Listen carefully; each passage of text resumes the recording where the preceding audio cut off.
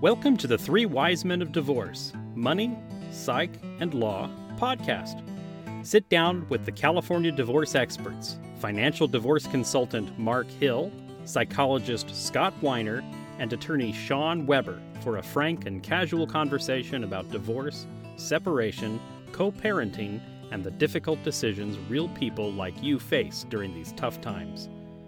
We know that if you are looking at divorce or separation, it can be scary and overwhelming. With combined experience of over 70 years in divorce and conflict management, we are here for you and look forward to helping by sharing our unique ideas, thoughts, and perspectives on divorce, separation, and co-parenting. Okay, so we're talking about a poem by Robert Frost. Welcome back. And welcome back to the show, by the way, those of you that keep listening to us. We're grateful that you're out there. And we're talking about this poem called Mending Wall by Robert Frost. Have any of you guys read it before? I am not familiar with it, but you said that's because you're British and you don't know about this great American. I do know about real poets like T.S. Eliot. This man is on a level. T.S. Eliot. Oh. The great Robert Frost. Ezra Pound, yes, I start quoting Bob Dylan songs next. Oh, yeah. We'll No. Ezra Pound and T.S. Eliot fighting in the captain's tower. What'd you say, Scott? Well, I mean, God, I've read Eliot and I've read Wasteland and I've read stuff of his. I think Robert Frost is fairly magnificent.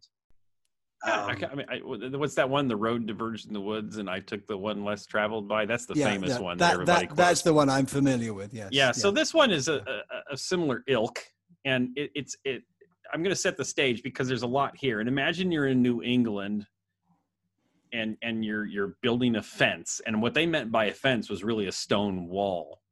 Mm-hmm. Okay, and what people would do that were neighbors, they would come together to mend the fence when it needed repair.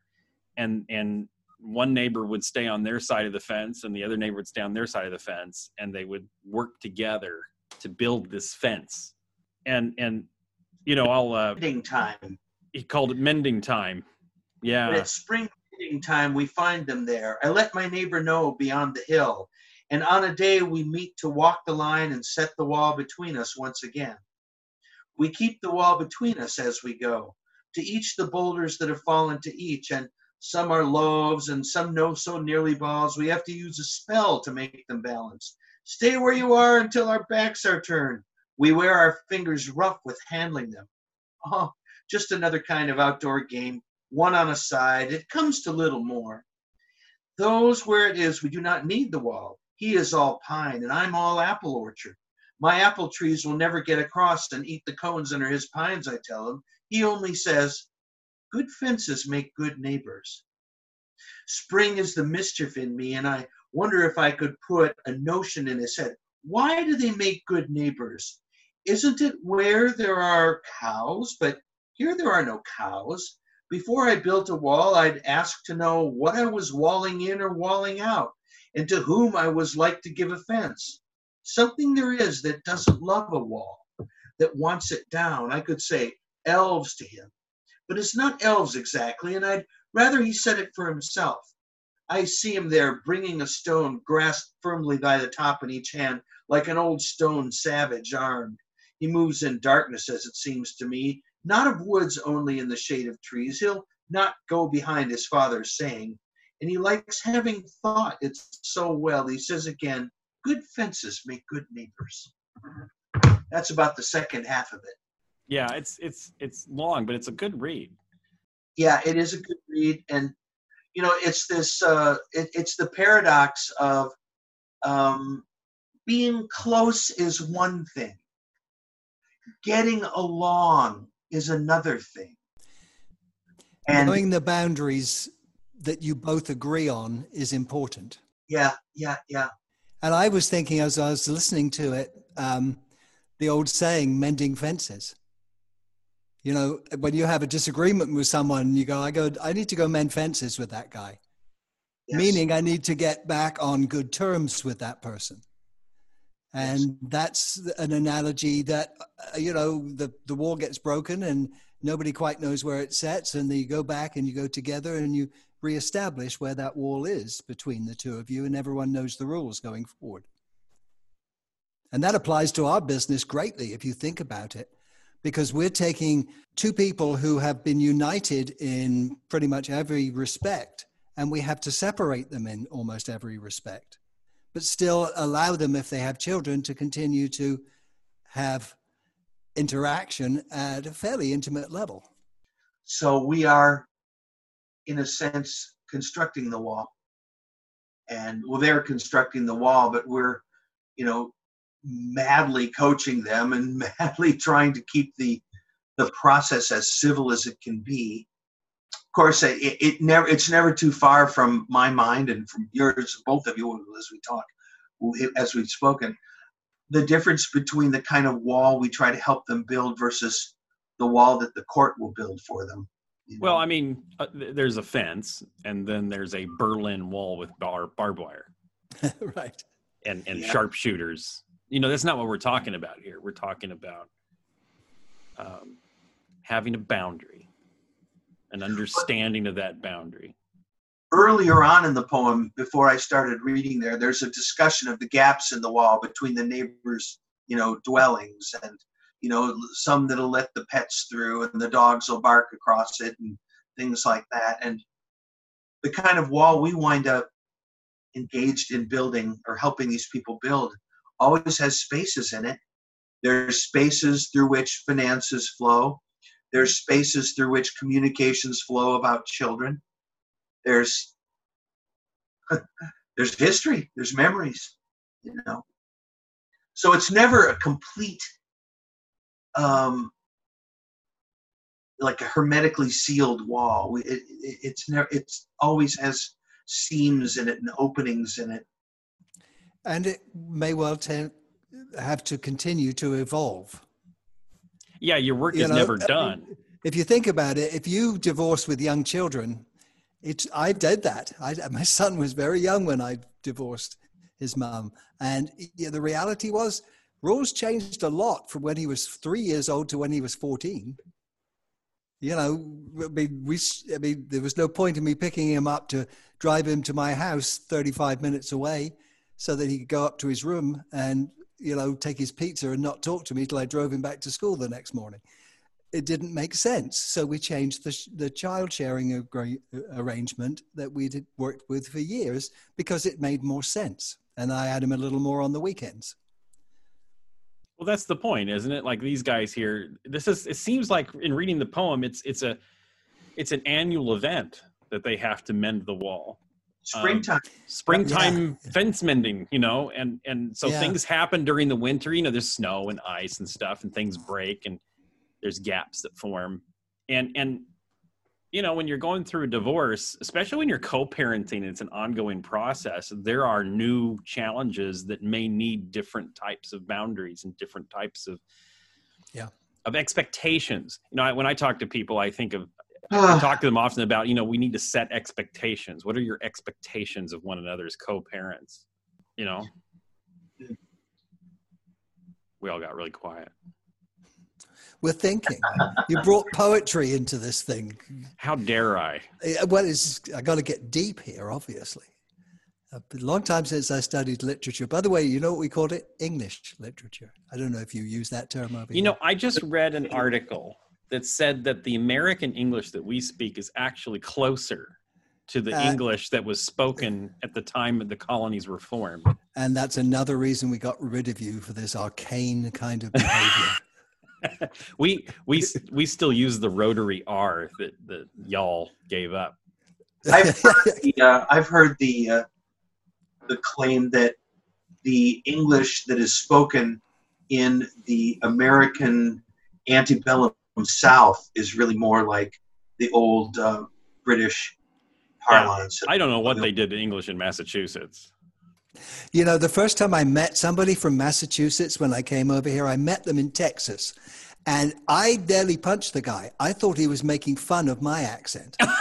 I truly did. I was a younger man. We were in a bar, there's drinking and stuff. And I was really thinking this guy was just making fun of me because the accent seemed so similar to, in many ways to the English accent, but it's not exactly it. Well, what I want to know, Mark, is why do you guys put unnecessary R's that aren't there on the ends of words?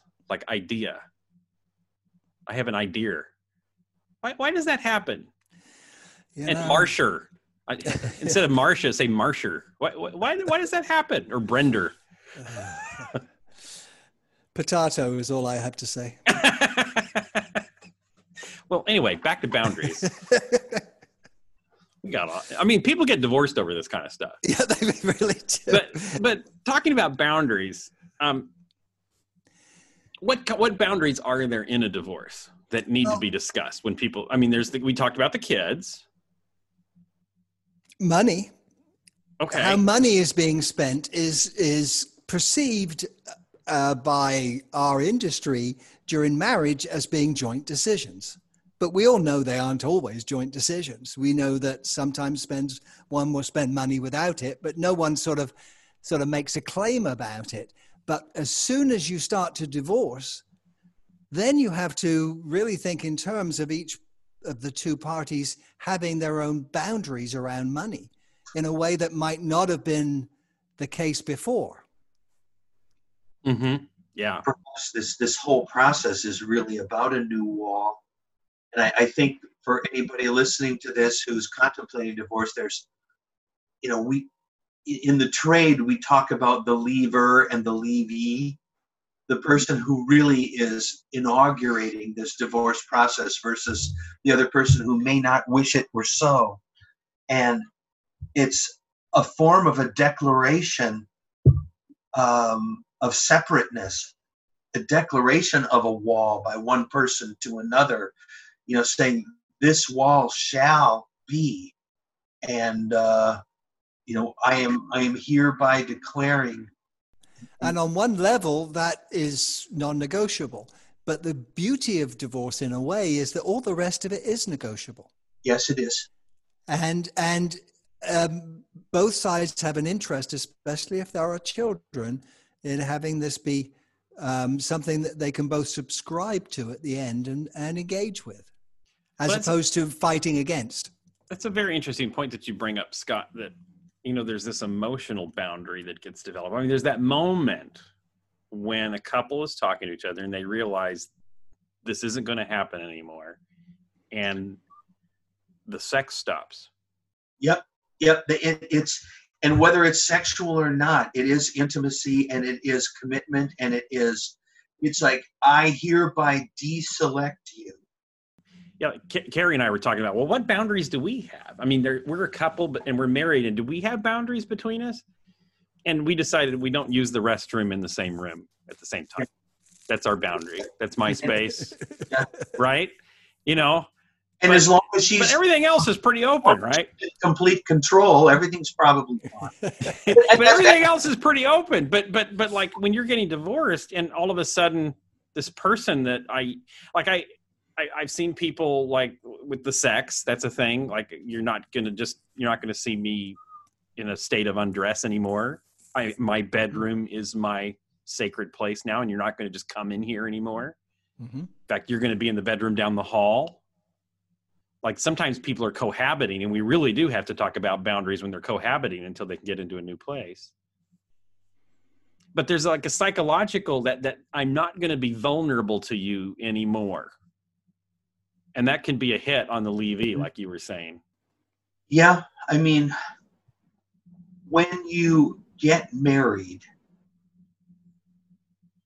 most typically there's this kind of warmth, and what has occurred is that people have made a decision to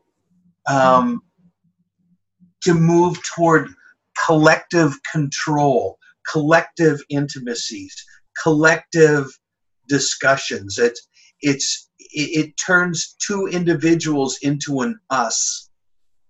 And when divorce comes along, it's sort of a deconstruction of that us. And, people who have become really dependent upon that us status are often terrified. And that new wall, that says, no, you're not my spouse anymore.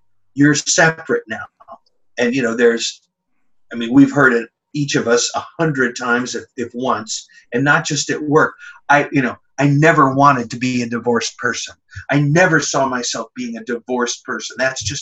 It's almost a stigma for so many people, more common than not in California, I guess, right now, but many people experience it that way. I had the case where they were negotiating moments in the bedroom for money in the settlement. It's kind of unusual. But she's like, for an extra $4,000, I'll let you sleep with me. Wow.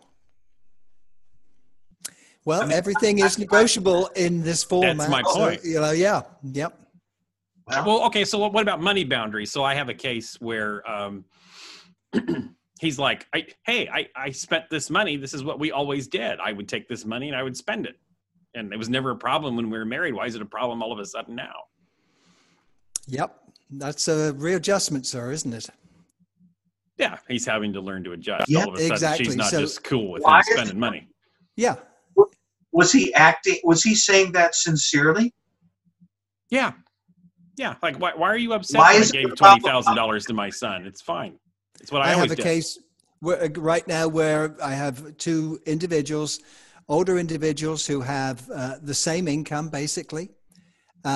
He made extra on consulting last year and doesn't understand why he spent it on his younger lover, why that's not okay, because that was his money.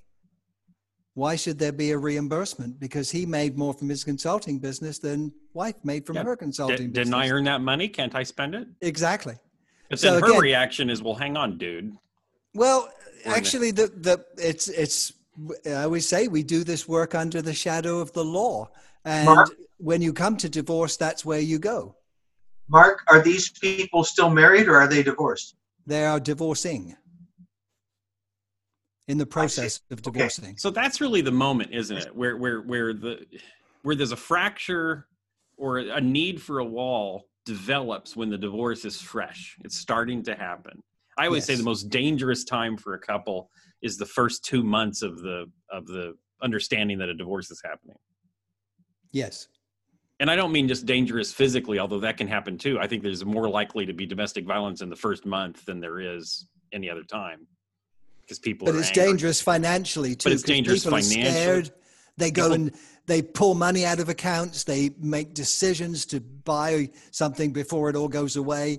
And that exacerbates the problem of the divorce. And then we're putting out fires from the outset. I think it's even more fundamental than that. There is no boundary. It's chaos. There is no rule. Well, I mean, there are, but they don't know what they are.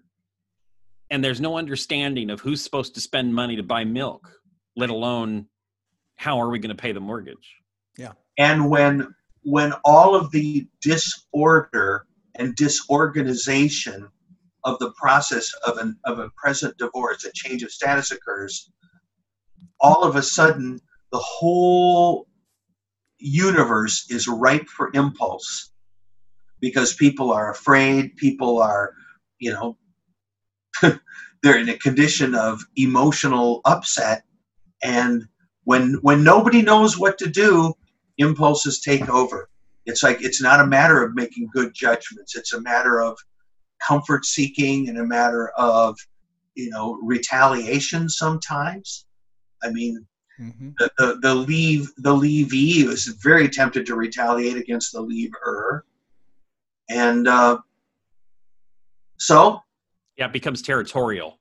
Yeah. It becomes peeing on trees. It's kind of a matter of, this is something that we try to deal with in our work, and in trying to collaborate, we try to immediately put in place some very civilized structures, and help people be comfortable enough, trust the process enough, trust us enough too, that we can discourage their hurting each other at the beginning. And there's a whole lot of hurting that goes on in the beginning. Think about, even in our rough cases, it's so much tamer than what we see in litigated, Oh yeah. Or the cases, you and I had a case Scott, where they ended up in litigation, and it's Yes. because they were never able to clarify boundaries at the beginning. That's right. And I wonder. I mean, you and I, tried to deconstruct that case for ourselves later. What did we do? Did we leave something out? It's really no. It was It wasn't for lack of trying on our part, but no. The positions that the postures and the positions that that set of parties took was just destined to. You bring up an interesting point. I think is that people entering into an ADR process need to understand that more is required of them than just hiring an attorney and letting an attorney, quote, handle it all. For those that don't know what an ADR process is, that's alternative dispute resolution. My apologies for using jargon. Thank you for the there for you. Thank you for the baseball bat across the forehead. I do appreciate it. No, I wasn't meant that way. I was just No. That's what I need. I'm setting a boundary with you, sir. Well, a cricket bat would have been so much flatter across the Exactly. Baseball bats kind of just bounce off. They're not serious weapons, I didn't mean to derail you. Just you were saying some good stuff. I was. What was it? Something about ADR. Yes, that people, when they enter into ADR or alternative dispute resolution, mediation or collaborative, you are taking on responsibilities. In other words, you can totally abrogate your responsibilities by hiring an attorney and saying, you know what, I'm never talking to him or her again. You got a problem, you call my attorney. Now, it's an expensive way to go, and it's not going to get probably the kind of result you will be pleased with, but nonetheless, you can do that. In alternative dispute resolution, you have to be engaged. You have to show up. You have to do homework. You have to be willing to contribute to the process. You can't just be a bystander. And I think that that's kind of something that we haven't mentioned on this podcast before. Yeah. I think it's something that we should make people aware of, that there is our responsibilities. This is not a free ride. I always say I never work harder than my client. And often we do. We say that all the time, but often we do. Yes. I'll meet you halfway. It's one thing to say that. It's like, I think when we refine that never work harder than, I think the refinement on it is try not to get ahead of your client in the process. We're willing to work very hard. I don't want there to be any mistake, but you can't want a settlement more than your client wants it. Yeah, we could. Yeah, I think, Sean, we are about to begin one. If we begin this process, where the individuals may have a different sense of what's possible and what they're going to get than what's actually going to be. And mediators say something fairly frequently that, when everybody walks out of the room at the end and everybody's a little bit unhappy, I've done my work. Well, there's that line from the poem where he's talking about we're using magic, a spell, to make the rocks stay where they're supposed to stay. Yeah. And that I read that and I thought that is how it is when we're in the conference room and we're mediating a case, because sometimes we're setting a boundary, but it's a very precarious balance of interests here. Yes, and we've got to get those last rocks on top to complete the course, the case and the wall. And I've even felt myself like, okay, are we all good? Is everything good? Are we balanced? Is anything going to fall down? Don't move. But I mean, the willingness, though, to work together as parties to a case, to work together to get that rock to balance where it needs to balance, that's a real important piece. Yes. Yeah, we are actually not building the fence. They are. We're the coaches. And they are building the fence. They have to. The fence won't make them good neighbors, but if they can be adequately good neighbors, they can build a pretty good fence. And we don't care where the fence goes, as long as they like where the fence goes. Exactly. So it's going to have to be some work on their part. And if we see a brick about to fall down, we're going to tell them about it before it falls. Like, hey, that's going to fall down. Yeah, that brick there looks a little precarious to me. I don't know. Can we talk about that one? I've been building fences for a while. That one looks a little scary to me. Yeah, I mean, that's absolutely true. I mean, we will notice, and I always tell people, I ask the questions that you may not know to ask, because hopefully I've done quite a few more divorces than my clients have in their lives. And I might know when to spot a precarious rock. So there's financial balance, there's psychological balance. I also think there's legal balance. You need boundaries on legalities, and there are some legal things that the family code puts in there. But like you said, Mark, when you're in an alternative dispute resolution model and you're negotiating this thing for yourself instead of agreeing to something that a person in black robes imposes on you, meaning the judge, you have control of what those boundaries are. You don't have to do what the law says. You can set your own. Well, yes, so long as the other party is willing to agree. Right. It's a joint effort, like the two neighbors building the fence. It's going to be a horse deal. It's going to be trading. Going to be some horse trading. Horse trading going on. Some horse trading going on there. There's going to be some swapping, Don't put that big rock up over there. There's that. We were talking about dialect earlier. There's a word in Southern English called "ite," and it translated means all right. Ite. All right. Yeah. All right. But yeah, I mean, you're in charge of what your wall looks like. Meaning the parties. But your wall's gonna suck if the other person isn't involved in the building process. Yeah, you get half the wall, and the other person doesn't care if your half stays up or falls down. Yeah, there's this line, and I let my neighbor know beyond the hill, and on a day we meet to walk the line and set the wall between us once again. Yeah, and that's our next session on Thursday afternoon. Yes. We set the time, and they've created an environment where they both know what the rules are. They both know what their responsibilities are. They know when to show up. They need to show up with work gloves or whatever they use, dressed appropriately, and they can then do their work. We set the same sort of container. This is the environment in which we will be mediating. These are the rules. This is what we expect of you. So it's not dissimilar, is it? No, and there's that point in the poem where he's like, why do we need this wall? It's not like my pine cones or my apples are going to jump across and attack your pine cones. And some of our clients feel that way. Absolutely. They do. They're like, why do I need all of this structure? Yeah. I mean, why do things have to change? Why can't so much of what we've done before as a couple, we're still going to be parents together. Why can't we continue doing much of that into the future too? Yeah, and what I tell people is, we lawyers, we're an anxious lot. In fact, I read a study that we have more anxiety now than dentists. Apparently, dentists were more anxious than we were. And now we're more anxious than dentists. And it's because we're thinking about everything that could go wrong.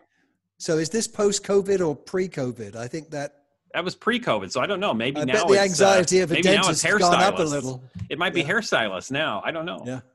But we're anxious, and so the reason we want to have boundaries is we don't want things to go wrong. And I always tell people, okay, so you want a parenting plan that is not very rigid. Like the biggest complaint is, oh my gosh, I don't want to have this rigid parenting plan. But we can set a rigid parenting plan, but you can choose to not follow it as long as you both agree. But you want to have some kind of a default schedule or default plan with boundaries, so that if by chance you're not getting along, you have something you can fall back on. The other reason that they need that wall is because the future needs to have some expectations to rein it in, such that their children, such that their funds moving back and forth have some sort of predictability that they did not necessarily need when they were living under the same roof. It's going to be a different world. And when people say, well, we can just, we get along. Good luck with that. Yeah. Well, or I always tell people, if I'm going to have a problem on a case post-judgment, it's going to be when the new girlfriend or boyfriend comes in on the scene, right? And so you need to talk it over. What's your boundary around new significant others? Yeah. What's the rules with the kids when there is a new significant other? When are they introduced? How can we agree that's appropriate? Sean? Yeah. We never met that one, yeah. Or how are we going to handle camp? Like, what if we don't agree on camp? How are we going to handle that? You need to have a protocol in your agreement that says, if we have a disagreement about an extracurricular activity, this is how we'll address it. Yep. And I don't care how you address it, as long as it's clear. This is how I'm going to do it. I always say we want to have a SMART agreement. This comes from goal setting vernacular, but you want it to be specific, measurable, attainable, relevant, and time bound. Otherwise, it's a bad agreement. So if you want to have a SMART agreement, so something that has the specificity enough that we can tell what it means when you've actually accomplished what you're supposed to accomplish. And very often when a disagreement comes up, clients don't remember what they talked about and what they agreed to, which is why you need the written agreement. And they can go back to it. And what I found is that I've had people come in and sense that something was happening, and I read to them the agreement, what they agree to when they bring me their MSA. I'm not a lawyer, but I can interpret it from a financial standpoint. And I tell them what it is. And the valence 9 out of 10 times comes way down. Oh, well. Oh, okay. Oh, I signed it. That's what I agreed to. Huh. Okay. It's very different than... Go ahead, Mark. No, sorry. I was finished. Go ahead. Well, I just wanted to say to anybody who's listening to this, these are the thoughts that run through the heads of the professionals that are not litigating. These are the kinds of things that we try to help people with when we're not just fighting for everything and, trying to take as much versus the other person. Is we try to help people do these things better for themselves. I think it's probably running into the end about now. Well, going back to the poem, in each hand, like an old stone savaged armed, he moves in darkness, as it seems to me. Not of woods only, in the shade of trees, he will not go behind his father's saying. And he likes having thought of it so well, he says again, good fences make good neighbors. I'm Scott Weiner. I'm a psychologist. You can call me in Solana Beach, 619-417-5743. I'm Mark Hill. I'm a financial divorce consultant.